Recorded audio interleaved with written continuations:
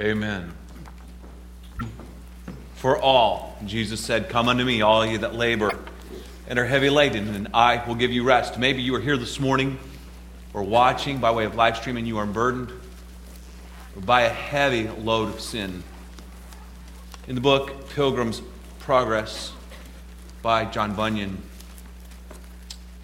Pilgrim begins to realize there's a heavy burden on him. And he realizes that burden is a load of guilt because of his sin. And when he comes to the foot of the cross and puts his faith in Christ, the straps that had tied that burden to him were broken and the burden of his sin rolled away. Maybe you are burdened by guilt. Maybe your soul is not at rest.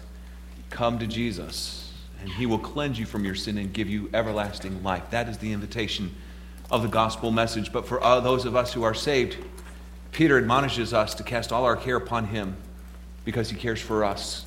The author of Hebrews reminds us in Hebrews chapter 4 that we have an open invitation at any time and all the time to come before the throne of grace, that we may receive mercy and find grace to help in time of need. Thank you, Carmen, for that song. I just appreciate the whole theme of our music service leading up to this point. Please take your Bibles and join us in Acts chapter 16. This will be looking at verses 11 to 15 this morning. May I just mention this? If you're looking for my wife, she's not here. If you're looking for my daughter, she's not here. They're still both at home sick. Please pray for them. The Lord would help them to recover. They hate it not being here, but they just are not physically able to yet. When I was a kid, I loved airplanes. We had encyclopedias, those of you that remember what those are. And I read every article related to flight and airplanes and aerodynamics, all that stuff. And I would check out books from the library. I just had an insatiable appetite and hunger and interest in flying. I remember as a kid, one of my favorite presents that I got was this gasoline-powered P-51 Mustang, but it was not like a remote control, but it was on these wires, and depending on what you did and how you moved the wires, the plane would take off and fly, and you'd actually have to go around in circles. So after a while, by the time that plane ran out of gasoline, you'd be pretty dizzy, but it was a world of fun. And so I was enamored with flying. My first book report was on American fighter planes of World War II.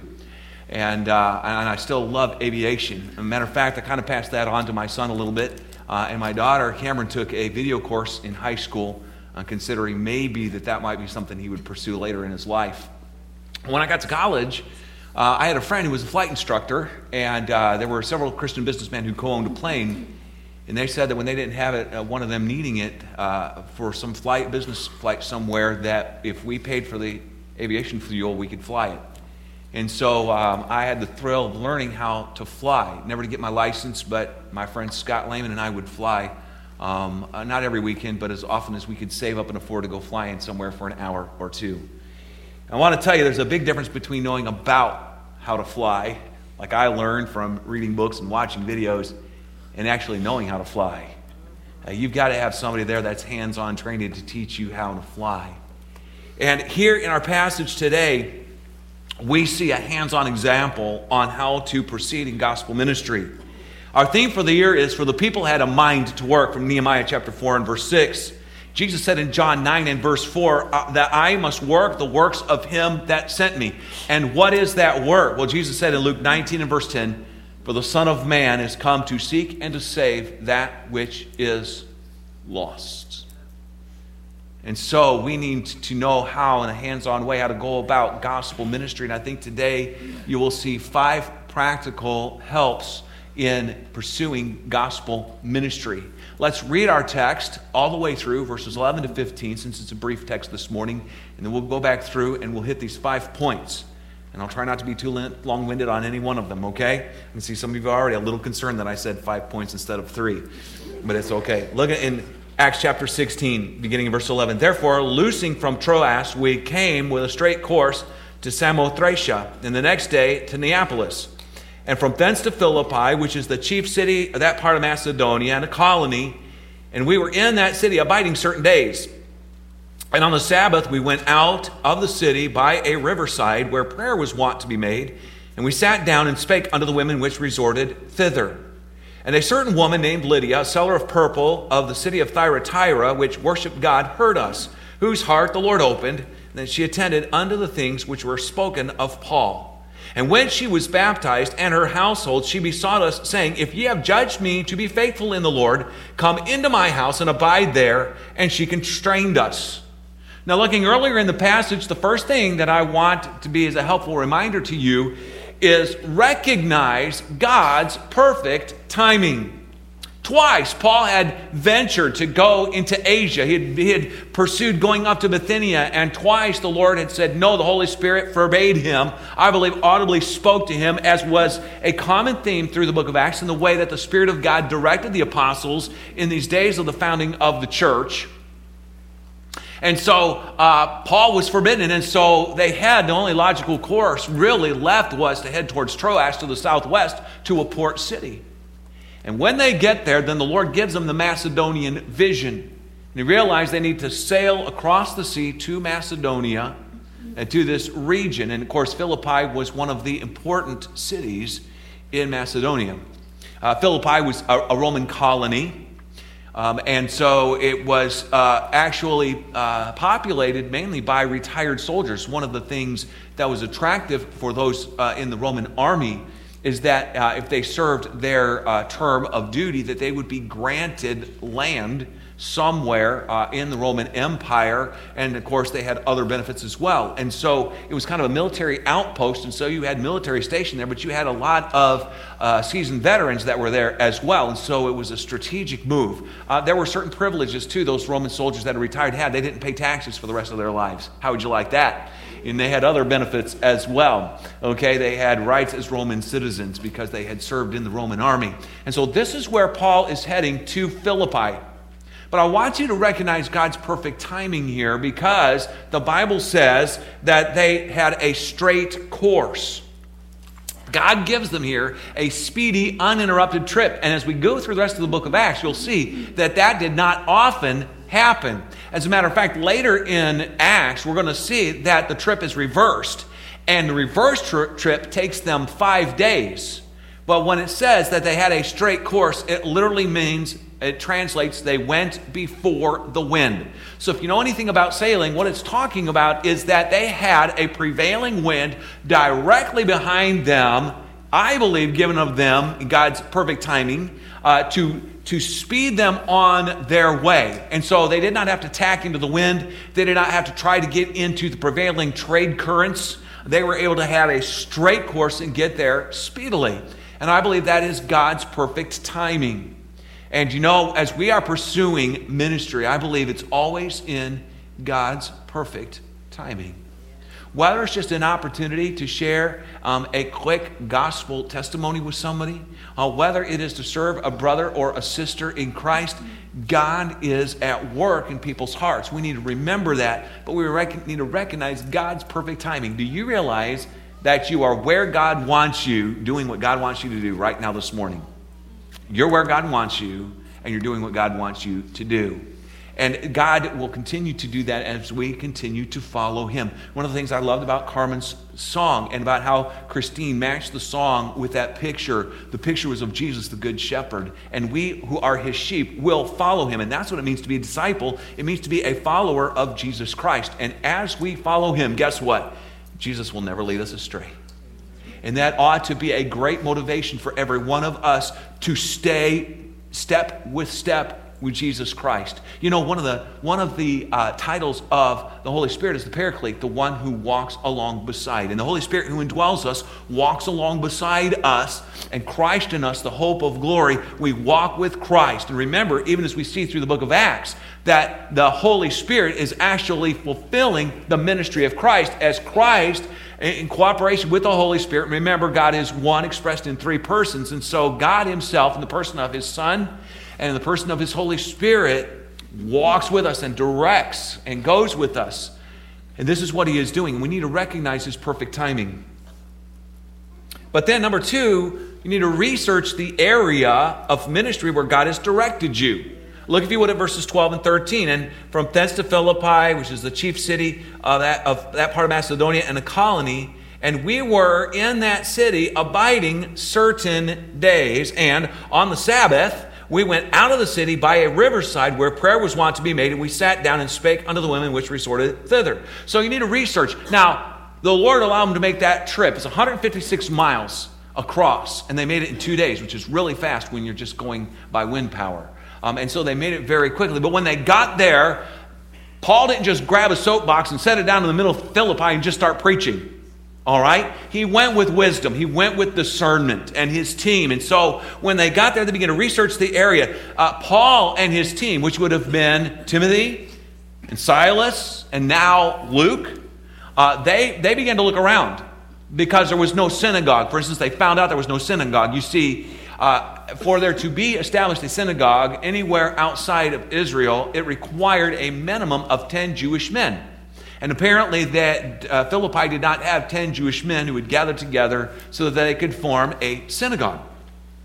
And so they had to look around. They had to ask questions. How else would they find out that there was a prayer meeting of God-fearers that met down by the river? And by the way, the river was approximately a mile from the city of Philippi.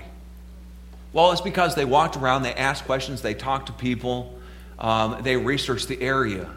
And so we need to be wise in researching not just the area, but do you know what you need to do? Maybe do a little research on the community in which you live, the neighborhood, the city, getting to know people within that community, doing research about kind of what is the demographic and what are people going through and what's going on in our community around us so that we can reach them, asking questions, getting to know people and understanding that it may be that you're involved in a ministry here at church. Or you're going to get involved in a ministry here at church and you've never done this before. Well, research what that area of ministry is like. Ask questions and begin to pursue that and explore that. But research the area of ministry where God is directing you. We take it for granted, do we not, that missionaries will do this? That they'll go on survey trips and they'll go and they'll see if that's what the Lord has for them and they'll pray about it and they'll seek godly counsel. And we say, well, yeah, but they're going to a mission field. Hey, folks, may I tell you this? Whatever ministry you have, whether it's working in the nursery or serving as a door greeter or whatever ministry you do, it's just as important as our missionaries on the mission field. And don't underestimate the value of what God is doing in you and through you if you'll just be faithful. So it does not behoove us then to put as much effort into researching, not as an excuse. And by the way, a little subpoint that I put here next to it is while on your way, not while deciding. Paul and Silas were like, and the team were like, all right, let's go, Lord. The Lord said, go to Macedonia. Look back up in verse 10. After Paul, had seen the vision, immediately we endeavored to go into Macedonia, assuredly gathering that the Lord had called us for to preach the gospel unto them. So they didn't delay. They said, let's go. But when they got there, they weren't in such a rush to go ahead and get started that they didn't stop and wisely consider and kind of get the lay of the land and talk to the people and get to know them and see what they're dealing with. Look for the synagogue. That was Paul's mode of operation. Normally, he would go to some city and he would find the synagogue. He'd preach the gospel. Remember that Paul, Romans chapter 10 and other passages in Scripture show us clearly that Paul had a great passionate burden to share the gospel with his Jewish brethren and see them come to Christ. He also wanted to get into the synagogue to reach the Gentiles who were either proselytes or God-fearers so that he could give them the gospel and share with them that Jesus Christ is the Messiah for whom they were seeking. And so he comes to Philippi and they find out there is no synagogue. So then I'm sure they start to ask, hey, are there any people that meet who serve Yahweh, who serve the one true God, that are not serving all these false gods, that are not polytheists? And whatever questions they asked, whoever they talked to, they found out about this prayer meeting.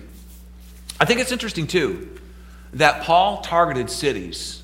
Now, I don't know if it still works this way today, but it did in Paul's day. And I think we need to have wisdom to evaluate how is the gospel, how can we be strategic and wise in how we minister the gospel to reach our community and our state and our nation and our world with the gospel.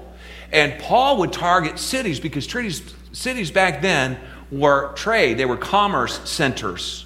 And so most large cities were built on trade routes. You know about Philippi was on an isthmus. Try saying that 10 times fast, right? This narrow strip of land. As a matter of fact, several within the Roman Empire tried to actually dig a canal through it. And what they would do, because there was this narrow place, and Philippi sits on this peninsula between these two great bodies of water, and they were both trade routes, they would take small ships, and they would use logs, and they would actually roll them several miles across, because the 200-mile journey around the bottom of the tip and back up the other side was so incredibly dangerous. So the ship was not too large. They would use rollers, and they tried to dig canals. The first successful canal on that isthmus in the area of Philippi was not successfully completed until 1898. So they, for whatever reason, geographically or whatever, they had problems with that. So Philippi, so here's the idea, is people are traveling in, they're doing business, and they're leaving. Can you see the profitability of going to a city and establishing a church, and as people come in or they move to that city to establish a business or whatever, or they've been in the city, they get saved, they've been discipled, now they're going to move to another city to do business or whatever, or maybe that's where their home base is and they go out and they do trade and they come back. Man, what a great way to keep spreading the gospel throughout the entire region. So you reach a city, you can reach a region. And so Paul and Silas realized, because they were not called to Philippi, where were they called to? Macedonia, which was a region. But where do they go? To a chief city. So, research the area of ministry where God has directed you. And then third, reach out with the gospel. Look at verse 14.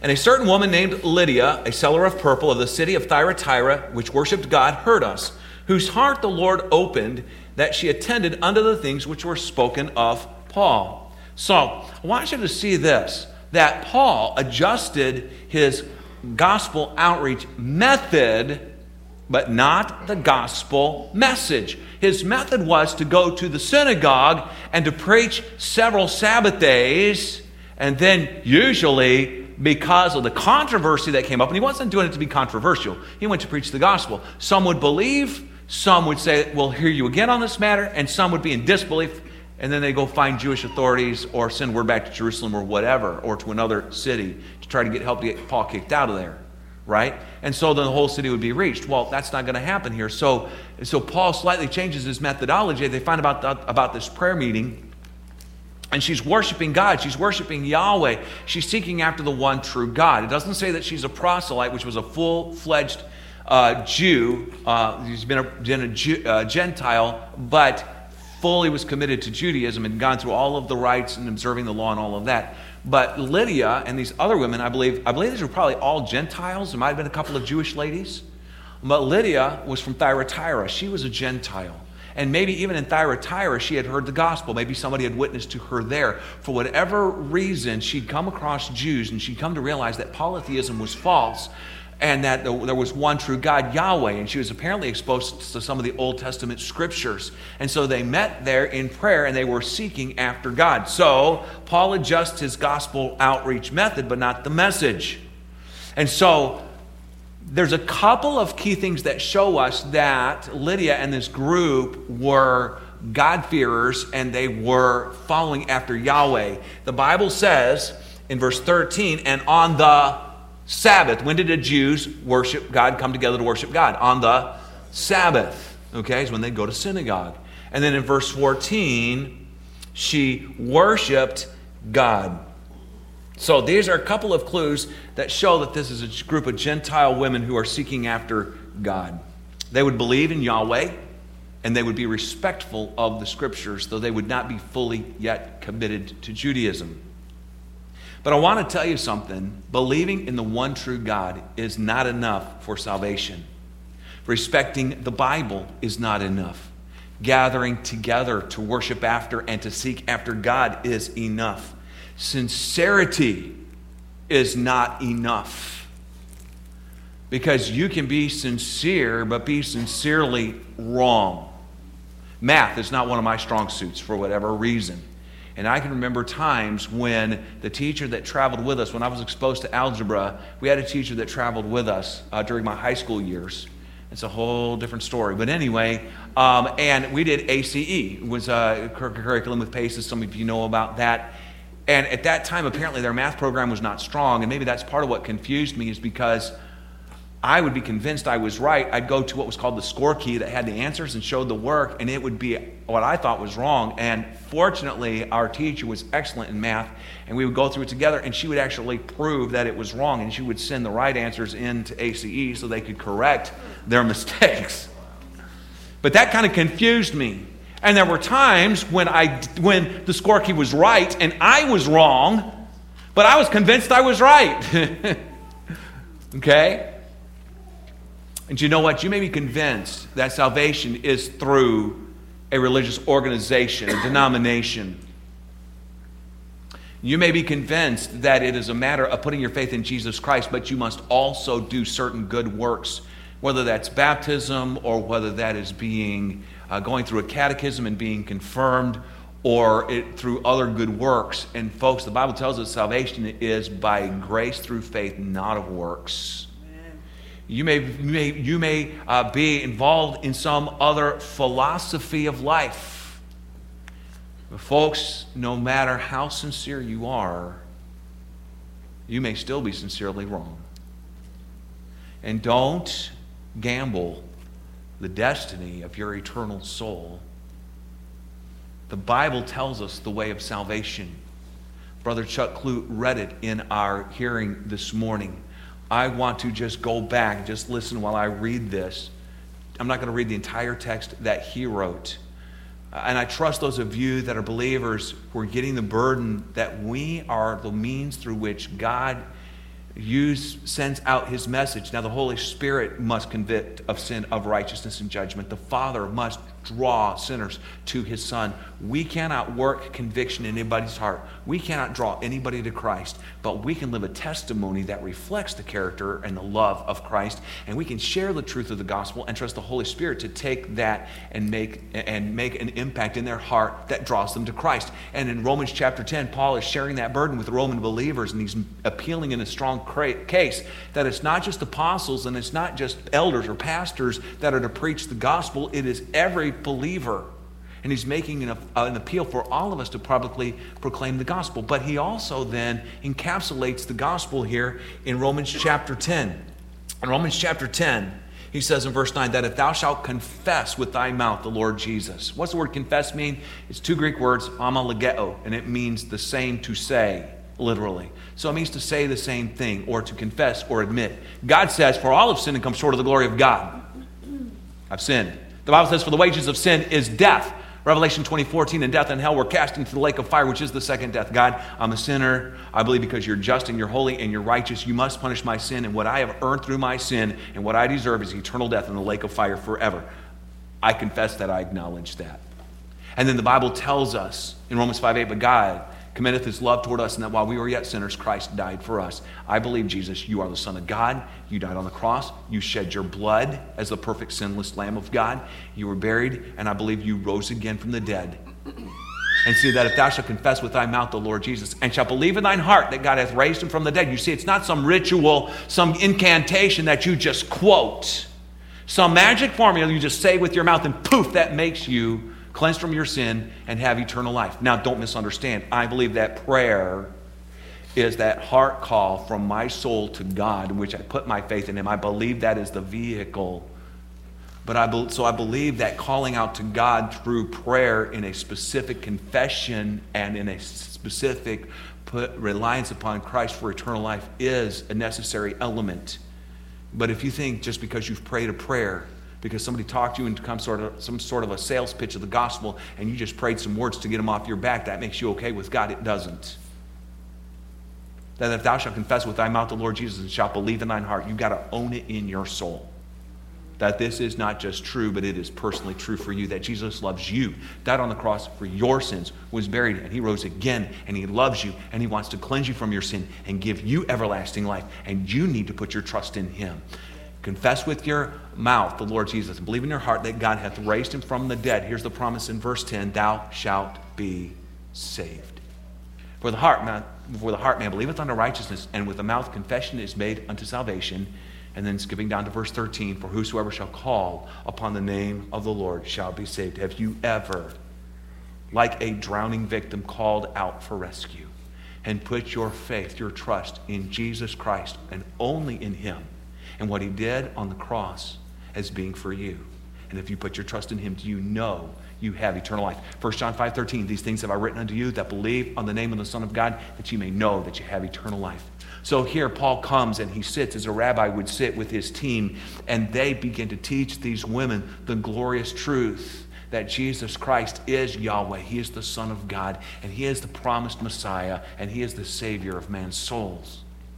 And the language indicates that Lydia kept on hearing him. It does not, and we kind of get the sense that the first time she heard the gospel, she got saved. It may be that was true, because already she's been seeking after God, the Word of God, and the Holy Spirit had already been working that Scripture in her heart. But it's not enough just to know the Word of God or believe in God. You must put your faith in Jesus Christ for salvation. And that's what Paul and Timothy and Silas and Luke are sharing with these women. And the language indicates that they kept on hearing and her heart was being open to the gospel. So that's my next point, and that is you must remember that God must open the heart. Look in verse 14. Whose heart the Lord opened, and she attended unto the things which were spoken. Folks, we must pray that God will open hearts. And then we should expect that the Lord will answer our prayer and open hearts to the gospel. God clearly directed Paul and his team to Macedonia, to Philippi, and now to this Riverside meeting. They didn't get there by accident. And so Paul and his team should have been expecting that God was opening the hearts of these ladies who would believe the gospel and be saved. And you know what? So should we. Do you have the attitude, well, I got this gospel tract, I'll just leave it on the table with a nice tip. That busboy will probably throw it in the trash and she'll probably never see it. Or she'll pick it up, she'll smirk, toss it in the trash, she'll probably never read it. My neighbor wouldn't listen to my testimony. Are you kidding me? Yeah, and even if they did, they would just politely nod and go on their way and just be kind of respectful, but they're not going to really listen. And what a defeatist, faithless attitude we have. What kind of an attitude is that? That, well, I don't want to feel guilty about not witnessing to somebody, so I guess I'll reach out with the gospel. No, folks. We should pray that God is opening hearts, and we should expect that God is going to bring across our path the people whose hearts he has opened. Because God is at work. Now, folks, we may only get to plant the seed. They've never heard the gospel before. We share the gospel with them. We may get to water the seed. They've heard the gospel. God's been working. We share something, again, that brings that to their mind. The Spirit of God uses it in their heart. Or we might get to reap in the harvest and lead them to Christ. And what a wonderful thing that is. But, folks, God just wants us to be faithful stewards of the gospel. But he wants us to be joyful stewards that are filled with confident expectation. That is hope. That people are going to be saved. Maybe the reason why some Christians don't want to witness is not because they don't know they should. The Bible clearly commands us, and it's our responsibility, or that we're going to give an account before God. It's not necessarily that we have forgotten that the Holy Spirit works. Our problem is that we forget to pray that God will open hearts. Yes. And then we don't expect him to. And so many times we're not looking for gospel opportunities. A gospel opportunity could look like something like this. Forgive me, Sunday school class, my Sunday school class, you've already heard this testimony this morning. Terry Tripp's funeral was here on Friday. Pastor Sweat did a wonderful job preaching the Word of God and ministering to the family. At the end, I got to go down to Warner Robins for the graveside service, and I won't tell you about my conversation with the funeral director, but it was a powerful conversation. If you're interested in that, I'd love to share that with you later. After the service is over, and I expressed on my behalf and the behalf of Berean Baptist Church our love for them and our willingness to help any way we can. I let the family have some time at the graveside, and I slipped away. And it's about a 2 hour and 15-minute drive back. And so I wanted to get a little Coke Zero. So I stopped at a QT and used the restroom and got a Coke Zero. And while I'm getting my Coke Zero, one of the QT employees walks up to me, a young man, probably 15, 16 years old. And he said, "Hey, nice suit. That's really sharp." Something like that. Just trying to make conversation and being nice, you know? And I said, "Well, thank you." I said, "Unfortunately, I had to attend a funeral today. That's why I'm wearing the suit." He goes, "Oh." He said, "That's too bad." I said, "Well, Not really. I said, Mr. Terry knew Jesus Christ as his Savior, so he's in heaven with God because he put his faith in Christ. I said, so it's sad, but it's not bad. And he thought about that, and he says, that's right.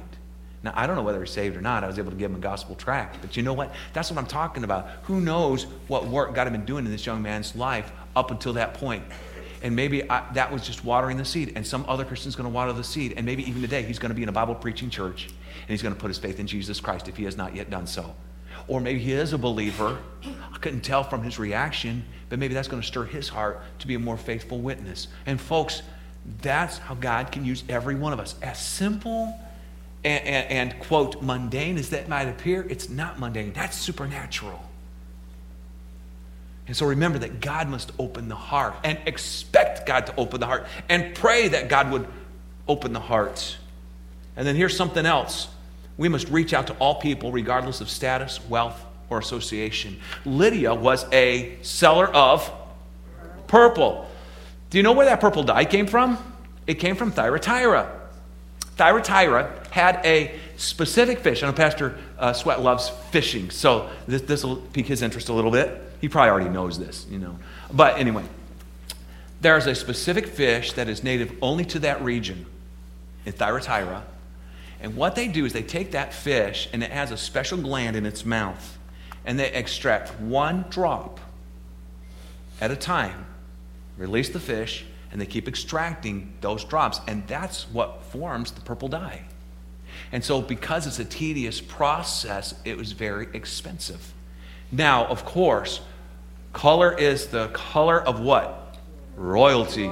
And so the kings, would wear their purple robes. And even the different higher ranking officials within the Roman army, and even the local officials, the magistrates and others, while they wouldn't wear full-fledged robes of purple because that would signify a dignity beyond their actual station, they would have robes or whatever, or tunics that were edged in purple, or might have purple stripes or purple sash, things like that, to indicate where their level of status, wealth, and authority was.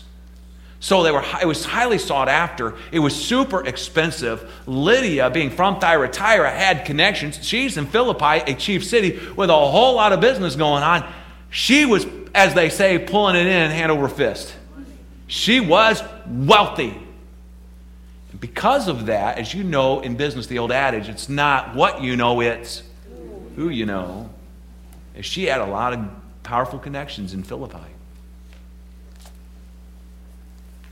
And it is good for us to reach out to the down and out, to the poor, or to those that we would think are probably about where we are in our status, right? Sometimes do we really think that the wealthy are without hope? Now, understand, as Jesus said of the rich young ruler, he said it's harder for a camel to go through the eye of a needle than for a rich man to enter the kingdom of heaven. And that's true on their own. Why? Because wealthy people trust in their wealth.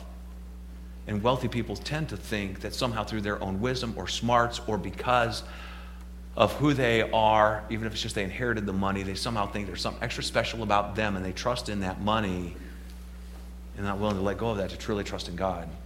Yes. Right? But here we see a wealthy woman who was seeking after God, and God saved her. And so, folks, it doesn't matter a person's status or position or level of wealth. Folks, as the Apostle Paul says, henceforth know we no man according to the flesh. I don't just see the Amazon driver as the person who delivers my package. I see that person as an eternal soul whom Jesus loves and for whom he died. I don't see the lady behind the counter at UPS or the postal office as just the person that's going to help me with my postage and send off that package. I should see her as an eternal soul whom Christ loves and for whom he died. That neighbor that plays their music too loud when they're driving into the neighborhood, that person that has the loud parties once in a while, should not just be some irritating neighbor that I'd like to somehow throw rocks with if I could still do that and keep my Christianity. But instead I should see them as a precious soul whom Jesus loves, for whom Jesus died. Amen. And you see, when Paul and Silas and Timothy and Luke come to this group of women, and by the way, women within the greater culture of that time were disregarding. Remember, for instance, even when Jesus is talking to the Samaritan woman, what are the disciples thinking? Why is he talking to her? Even the Samaritan woman says, you Jews have no dealing with us Samaritans. And I think she's also thinking, and I'm a woman, and you're a Jewish man. Jewish men don't talk to women. Right? And here, though, Paul recognizes, just like the gospel was not for the Jews, it is also for the Gentiles. It is not just for men, it is for women. It is not just for adults, it's for children. It's not just for the poor, it's for the wealthy and everybody in between. For God so loved who? The world. That he gave his only begotten Son. All unbelievers. And so we must be able to share the gospel. We must rely on God and his Holy Spirit, his word, not our ability. And we must reach out beyond the surface to see the precious soul. One more point, and we're going to be done. And that is this. We need to regard the evidence of true conversion. Look back, if you would, in verse 15. And when she was baptized, and by the way, baptism is not part of salvation. Amen? Amen. But what is baptism? It is a step of obedience. Right? The Bible commands believers to then be baptized. It is a public identification with Christ. It is a public testimony of what happens to me. I was dead in trespasses and sin. Through faith in Jesus Christ, I am raised to walk in newness of life. I want to be dead to sin and the old ways. I want to be alive in Christ and follow him and walk in newness of life. Baptism always follows salvation. It is not part of salvation. And Lydia was baptized, which means before that, what? She trusted Christ as her Savior. All right? But then, look at this as well. And her household. Lydia shared the gospel with her family and her servants and her staff. That's who the household would have been. And folks, once you have tasted of the grace of life through Jesus Christ, you want others to taste that. When you've been born again, cleansed from your sin, the burden of your guilt is gone. You come into an actual, real relationship with the God who created you through his Son, Jesus Christ. You become indwelled with the Holy Spirit. You now understand the Scriptures. Your life has changed. Don't you want others to know that? Yes. Don't you get excited about that? We should. And I wonder if Jesus would speak to some here through his Holy Spirit and say, I have someone against thee because thou hast left thy first love. Man, when you're first saved, you want others to know. You have a burden for your relatives and your friends and your co-workers. You want to see them come to Christ too. But you know, Jesus said, I have someone against you because you've left your first love. He didn't say lose, like you accidentally lose your car keys or the remote to the television. He said you've left it, which indicates a choice. And when we choose to walk in the flesh instead of the Spirit, when we choose to prioritize other things over God's mission on our lives, we walk away from our first love and we lose that enthusiasm and the joy and the thrill and the passionate desire to see other people saved. And that truly is and should be a crying shame. Lydia wanted to see her household get saved, and they trusted Christ and they were baptized. And then she wanted to practice hospitality. Look, if you would, in verse 15. I love this. She besought us. That word besought is not just to ask and it's not just to beg. All right? It's the word to compel. She compelled us with strong urging, you might say, saying, if ye have judged me to be faithful in the Lord, come into my house and abide there. It's almost like as if she said, I want you guys to come. Now, she was a lady of means, of wealth. And apparently she had servants and everything else and business associates. She probably had quite a large house because she could house this entire team. It's at least 4, it could have been more.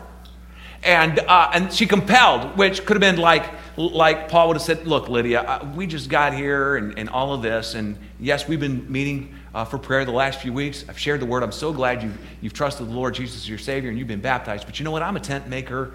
And it's okay, you know, I've been tent making and we have a place to stay and the rent's really not that bad. I really appreciate your hospitality. Maybe we could come over for a meal, but we really don't want to impose on you. And I can just see her, according to the text here, saying, oh, okay, so you haven't judged me faithful in the Lord then? And something about me you don't trust? I mean, you're going to rob me of this blessing? Come on. I am excited to encourage and support and help those who are engaged in gospel ministry. You've been such a blessing to me. I could never express it. You told me about the Messiah, Jesus Christ. I was seeking after God. I was seeking peace with God. I was studying the Old Testament scriptures. I had figured out that Judaism was on the right track. But you know what? Judaism left a void, and that is it didn't go far enough. It didn't go far enough to tell me that Jesus is that Messiah, the Savior, who died, was buried, and was risen again for me. And now that I'm saved, and now that I'm a follower of Jesus Christ, I want to serve those who are engaged in gospel ministry. Please, I'm begging you, let me have this blessing. You know, those of us who are saved, I know we live in a very busy culture. And I know that right now we'll live in times that are seemingly getting more financially difficult.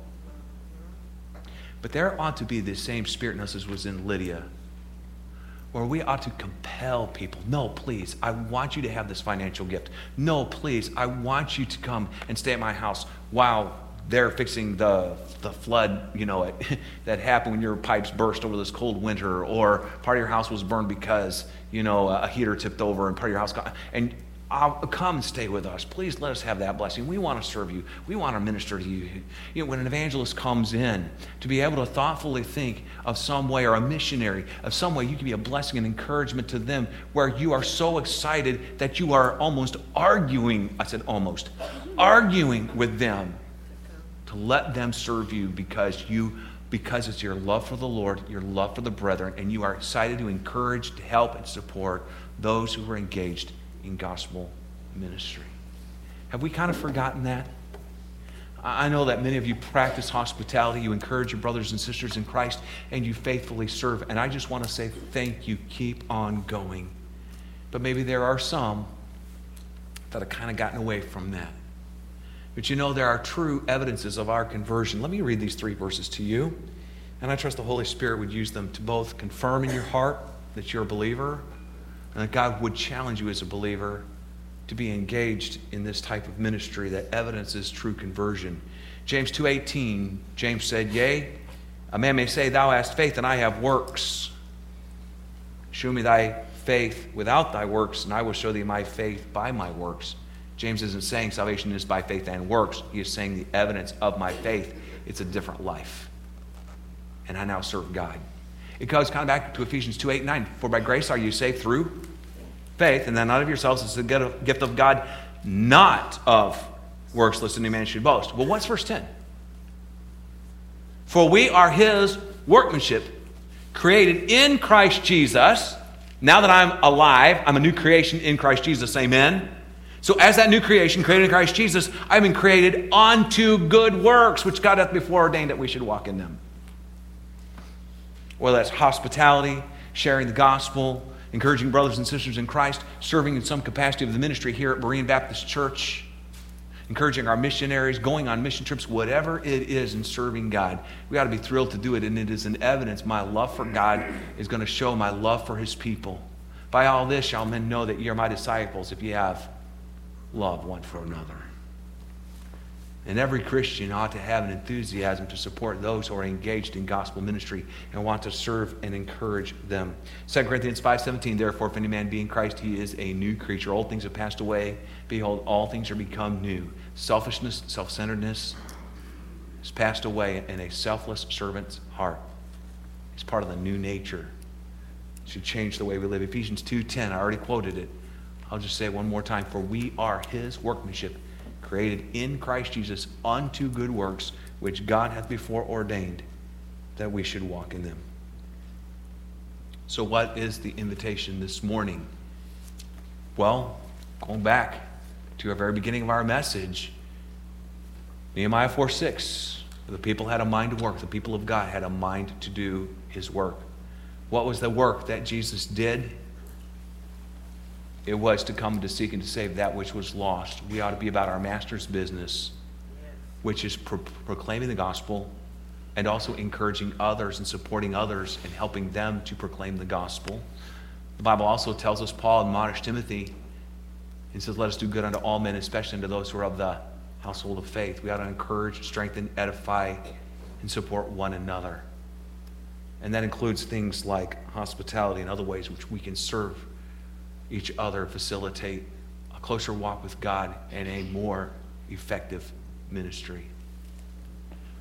But I'd be remiss if I did not also add in this invitation time the words that Carmen sang this morning, come to Jesus. Maybe, brothers and sisters, you are saved. You're under a heavy burden. Come to Jesus and let him give you comfort. And don't allow those burdens and those difficulties to hinder you from still serving God. Don't allow them to become a distraction. They're going to cause you to quit. And maybe there's somebody here, you need to come to Jesus. You've not yet repented of your sin and placed your faith in Jesus Christ. Paul said in 2 Corinthians 6:2, behold, now is the accepted time. Behold, now is the day of salvation. Won't you trust Jesus Christ today? We are going to have an invitation this morning, so in a moment we'll stand with our heads bowed. Our pianist will play a hymn of invitation. Our associate pastors will be in the back.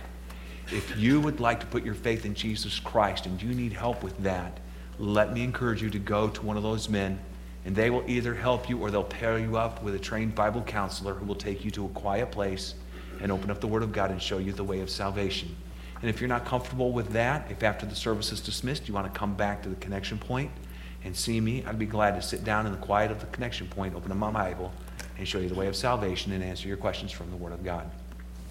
Brothers and sisters in Christ, it may be that you just want to pray. I would even invite you, if you want to come forward, to kneel here and pray and just pour out your heart before the Lord, to do that. If you would like someone to pray with you or give you counsel of some area of your life as a believer, go see one of the pastors in the back and they'd be glad to help you as well. But come to Jesus. Follow Jesus.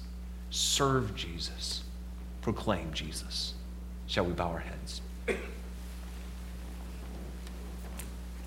Father, from this short passage of Scripture, we are powerfully challenged. Lord, you are sovereign. Our lives are no mistake. The things that go on in our lives day by day are not by mistake. You do give us a free will. And sometimes we might make foolish choices. And yet, Father, you can even override our foolishness at times. Help us not to be careless. But when we make those mistakes, or when we allow our flesh to dominate, we make choices that are unpleasing to you, we know that even over that, you are sovereign. Not that you're the author of sin and not that you condone sin, but that even then you can work in our lives and you can change us and you can use us. Help us to recognize your perfect timing. Help us to research the area of ministry to which you are calling us, not for the consideration of whether we should do it or not, but because we're already headed towards it. We just want to be well prepared and understand. Help us, Lord, then to be always ready to reach out with the gospel. Help us, Lord, then to remember that you must open hearts, and help us to prayerfully prepare, and help us to walk about our day asking and expecting gospel opportunities. And help us to recognize the evidence of conversion and be encouraged by that as we have a desire to serve you and as we're serving you. And as we see our brothers and sisters in Christ serving you, may that also encourage our hearts. For that dear person here today or watching by way of live stream that has never from their heart truly confessed and prayed something like, Lord, I know I'm a sinner and I know you died on the cross for my sin to forgive me, to give me eternal life. You rose again. You're the living Son of God. You have the power and the authority to give me eternal life and forgive me. Lord, would you do that right now? I'm trusting you to do so. If there are those who've never prayed that from their heart and truly put their faith in you, may this be the day of their salvation. Give them courage even now in our invitation to go back to somebody and get the help that they need. For your dear children, Father, may they heed the invitation to come to Jesus. And we pray in his precious name. With their heads bowed, would you stand with me right now as our pianist begins to play our invitation? And would you respond? Believers, you're welcome to come down front and sit in the front pew or kneel here and pray if you'd like. If you need biblical help, you need to find the way of salvation, see one of our pastors there in the center aisle in the very back of the auditorium. They'd be glad to help you.